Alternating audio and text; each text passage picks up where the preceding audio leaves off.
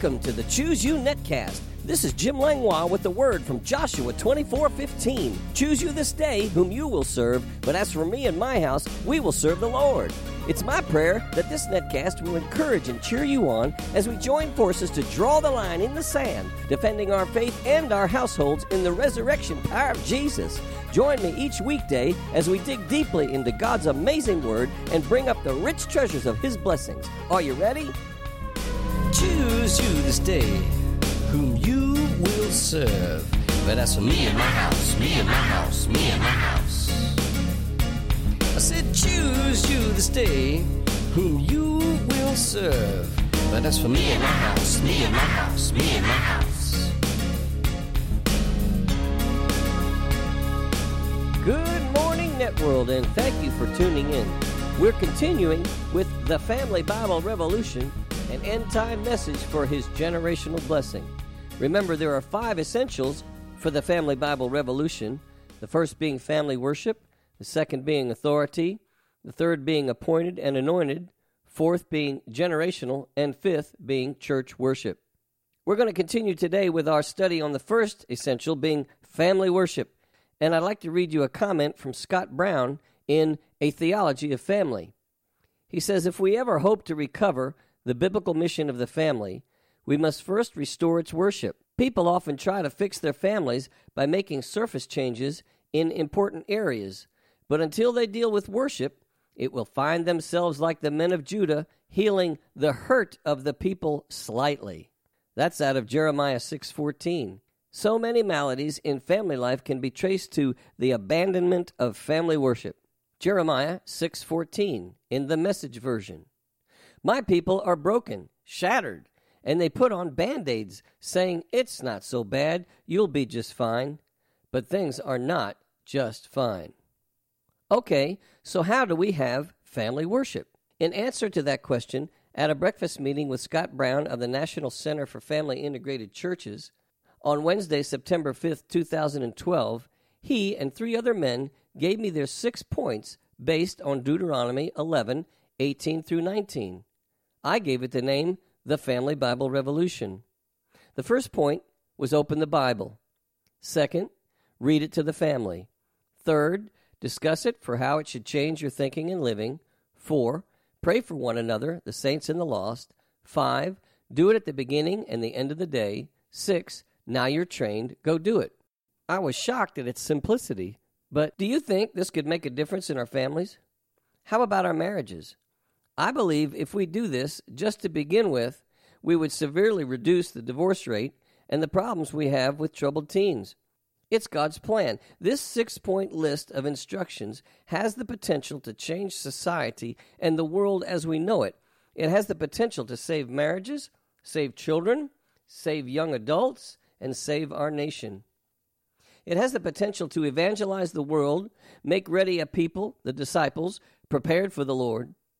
And according to Malachi chapter 4, verses 5 through 6, and Luke chapter 1, verses 16 through 17, it will bring the disobedient to the wisdom of the just, turn the hearts of the fathers to the children, and the hearts of the children to their fathers. It will be the end-time manifestation that ushers in the return of Christ. I believe this is something God is doing right now. How easy is this to do? Those 6 points. Is it really that easy? Will this really change the world? Well, point 1, remember, is open the Bible. Well, that's very easy. Point 2, read it to your family. You could read a verse, a few verses, or a chapter. A good suggestion would be to start with the book of John. I consider that very easy. Point 3, discuss it for how it should change your thinking and living. Well, this takes no preparation the night before. No Bible diploma or education is necessary. You do not have to fully understand it. Just read it and discuss it together with your family as to what it says. I consider that very easy. Point 4, pray for one another, the saints and the lost. Well, keep your prayers simple and sincere. That's very easy. Point 5, do it at the beginning and the end of the day.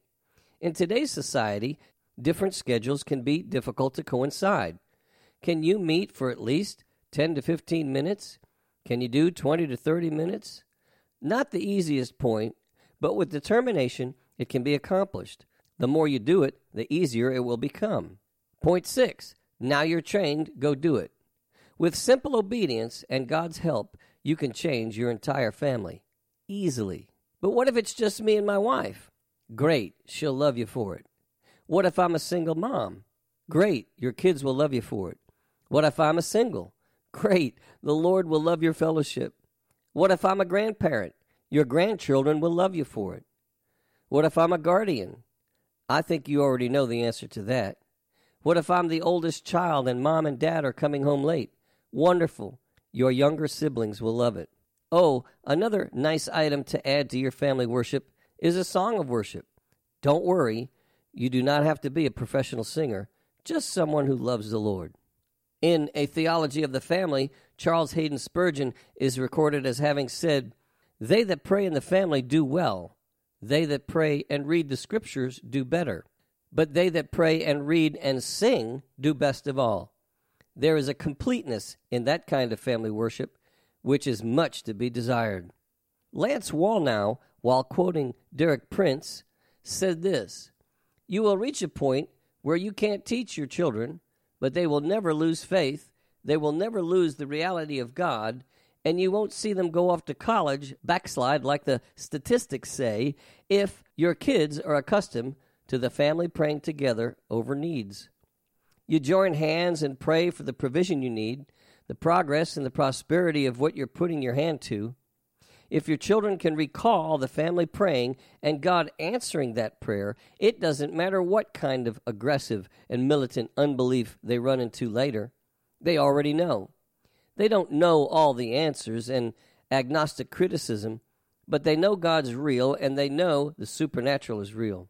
He continues, "This is why the Pentecostal movement is so powerful, because we are experientially based. If you ever have authentic experiences with God, one experience is enough to inoculate you from 1,000 unbelievers. You teach your kids by praying with them and the family practically, not for the missions in Africa, but for the things that you yourself need, so that when they show up, you can point out how God is faithful and how God does stuff. When the kids hit a crisis, they know how to pray." I want to talk now about what I call time to engage. Men, fathers, and masters of the household, when we get home, it's time to engage, not disengage. Many men in our time, after a hard day at work, just want to sit on the couch, drink a beer, watch TV, while having the wife cook dinner and making sure the kids don't disturb Dad because he is tired and wants a break. Somehow they, the father, think they are owed this downtime, and everybody else, no matter how tired they are, have to do all the work. What's wrong with this picture? Hey, don't look at me. You're just as guilty as I am. We need a new vision, a new understanding. When we get home, it's not time to disengage, but rather time to engage in loving, leading, and caring for our wives and children. This is true discipleship, true evangelism. Keep the light on the lampstand. Keep it burning bright, to give light to all who are in the house. Somehow, I thought all discipleship and evangelism was taken care of by the church. Somehow, I put the emphasis on church life instead of home life where it belonged. I lived, ate, and breathed for the church instead of living, eating, and breathing for the household. Lord, forgive me. As I have said earlier, I think we need to consider the differences from the field of the crusade to the field of the home. What will it take? Obedience and faithfulness to the call of family, and faithfulness and obedience to the fulfillment as heads of households. The Hebrew word bayit, meaning the immediate family, relatives, friends, and anyone else in the home. What part of the housetop are you? What's your position? The master of the house, the husband, the father, the mother, the wife, or the children? Everyone has a purpose and a call to fulfill. How can we use our household, our housetop, as an evangelistic tool for the kingdom of God? Well, by opening the Word in family worship. To our spouse, to our children, to our relatives, to our friends, and to our neighbors. Matthew 10:27, "Whatever I tell you in the dark, speak in the light, and what you hear in the ear, preach on the housetops." Let's learn how to shout it from the housetops. As we've read, in Deuteronomy 11:19, it says, "You shall teach them to your children, speaking of them when you sit in your house, when you walk by the way, when you lie down, and when you rise up." That would be in the evening and in the morning.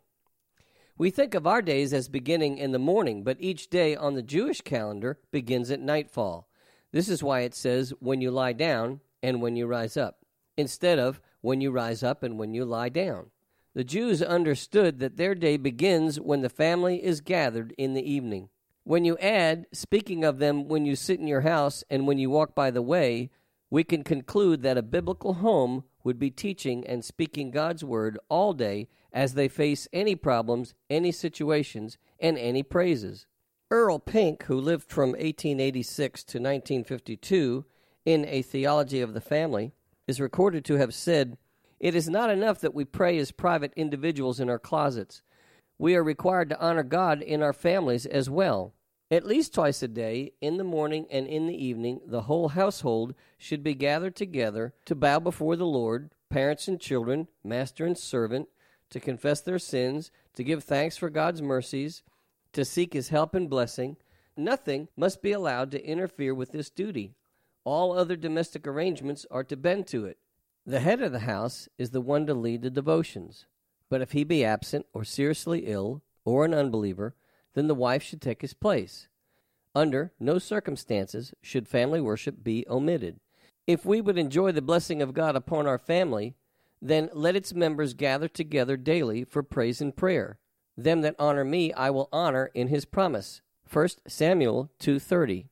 An old writer well said, "A family without prayer is like a house without a roof, open and exposed to all the storms of heaven.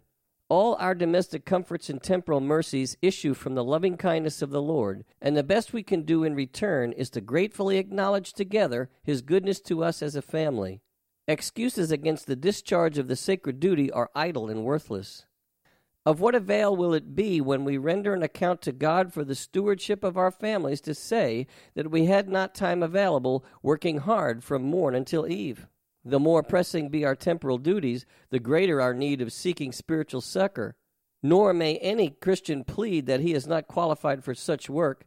Gifts and talents are developed by use and not by neglect. How much of the dreadful moral and spiritual conditions of the masses today may be traced back to the neglect of the fathers in this duty? How can those who neglect the worship of God in their families look for peace and comfort therein? Once again, that's all the time we have, so I look forward to being with you in my next netcast. Mark your calendar, set your clock, and tune in next time as we continue in establishing the Family Bible Revolution, an end-time message for His generational blessing. I call you blessed. You have been listening to the Choose You Netcast with Jim Langlois. If you have enjoyed this program, you can find out more about Jim Langlois Ministries on the Master's House website at tmhnow.org. That's tmhnow.org. On the Media tab, you can listen to many more messages, subscribe to my daily devotional emails, and follow the link to my blog site. If you'd like to write me or become a financial partner with this ministry, my address is The Master's House, Post Office Box 1568, Mechanicsville, Virginia, 23116. That's The Master's House, Post Office Box 1568, Mechanicsville, Virginia, 23116. Online donations can also be made at tmhnow.org, and my email address is pastorjim@tmhnow.org. This is Jim Langlois saying be blessed, you and your whole household. Until next time. Choose you this day, but that's for me and my house, me and my house, me and my house.